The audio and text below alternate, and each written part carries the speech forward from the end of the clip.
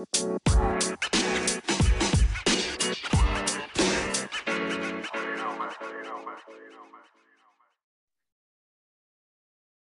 up, guys? Welcome back to Salescast, and we're trying to talk today about how to make a great first impression and some things that you can do to actually separate yourselves on first calls, demo calls, etc. So, kick things off here. I know Max, you had a bit of a workflow you wanted to share. Yeah, my team has been doing something so far this quarter that has worked pretty well. Previously, before that, I always used kind of like the same thing that I've been using since way back in the day.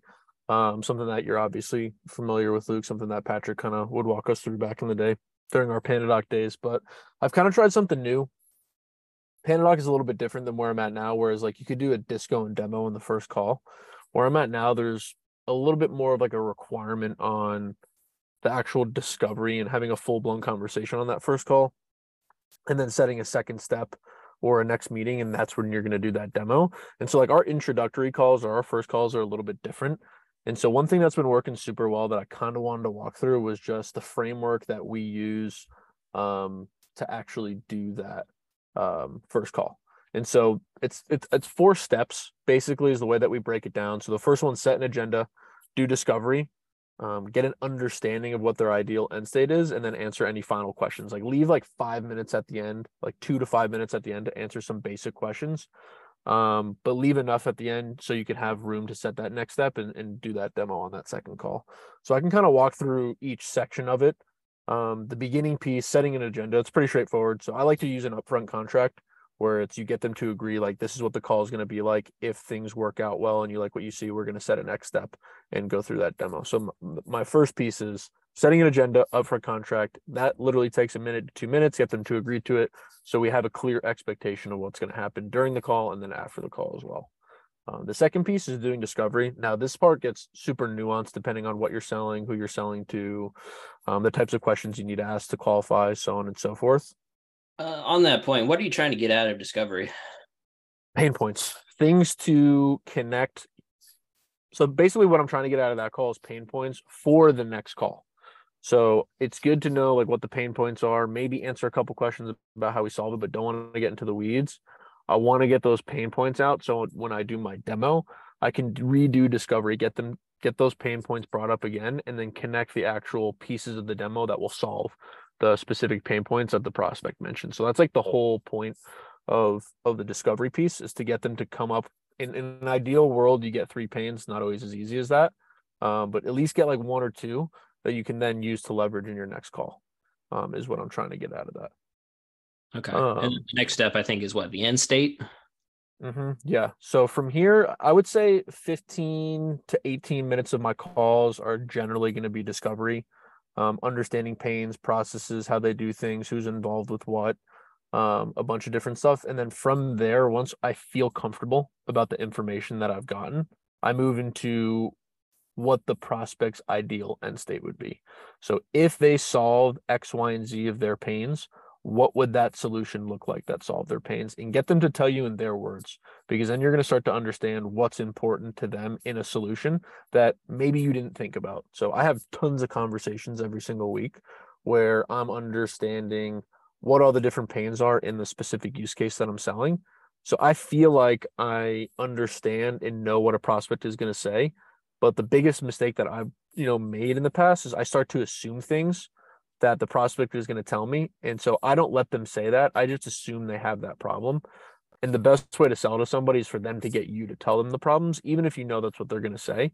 And sometimes when I get them to tell me what their ideal end state is, they're giving me solutions to problems that I didn't pick up during my discovery, which is why I love that question of like, if we were to solve X, Y, and Z pains, or if those X, Y, and Z pains were solved, what would an ideal end state solution look like for you guys? Like, what would it solve? I like that question a lot. It can last anywhere from 2 to 10 minutes, depending on how long people like to talk. But it at least gives me something really specific to talk about in that demo. And then at the end, I always like to save 2 to 5 minutes for some questions. So I feel like, or so the prospect feels like they've been heard. And then we set that next step, and then we jump into the demo on that next call. Okay. Taking one step back, what's sort of the benefit or what happens when they verbalize the pain points or what they want to see out of a solution in the end state? Yeah. I actually was just talking about this today. We did a role play session with my team this morning, and we did cold calls. And one of my AEs was doing a mock cold call, and he assumed a pain before I told him.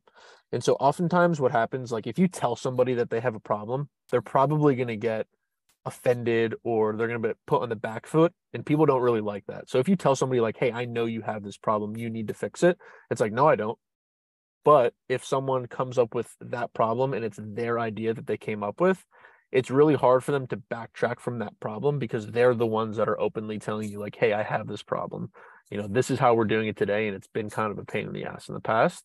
And when you get them to do that, it makes it a lot easier for you later down the line to say, hey, I remember, on this call, you had mentioned that this was a problem, that this is kind of like the outcome of that problem. Is that right? And they're much more likely to be like, yeah, 100% versus like, hey, I know you have this problem. You need to fix it.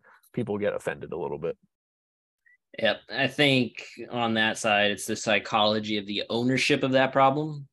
I could tell you have a problem and you tell me to fuck off. I don't want your opinion. But if you bring it up and say, hey, I'm having a problem with this and I want to solve it, you're admitting that you have a problem. You're admitting you want to find a solution and want to look forward to next steps. Yeah. It's that ownership difference, which is the difference between telling somebody they have a problem and selling them on the idea or how your service could actually better them. So that's an important distinction, I think. Yeah. But that's honestly the framework that we've been using that's working pretty well. Obviously, like when you get onto these first calls, especially if they're outbound, there are times where you might get lost in the call. So I like to at least have this general framework in place so I know like what stage I'm at. Like did I set an agenda? Cool. Check off. Done. Did I do discovery? Cool. Check off. Now I'm a little lost. Like what do I need to do next? We've been talking for about 15 minutes. Oh, I want to understand what their ideal end state is. Cool. Check that off. So it helps when you get lost, but that's kind of the general 4-step process that we like to use. It's a framework, not a script though. So keep that in mind. Like this is something that is to be iterated from call to call. It's just a framework to follow rather than, reading off a script and reading like pointing questions that your manager wrote out for you. So it's mostly a framework. But Luke, I don't know Be what more like guidelines from what you're telling. guidelines.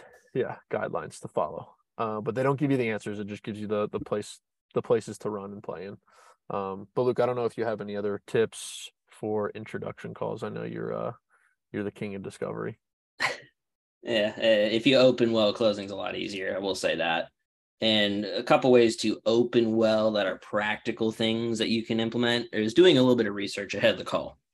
Go to their LinkedIn's, go to their websites, pick out 2 things that are interesting that you can actually use as an icebreaker on the beginning of the call. Rather than, hey, I saw you went to college at XYZ. You scaled up the program at Microsoft and you did XYZ over there. What was that like?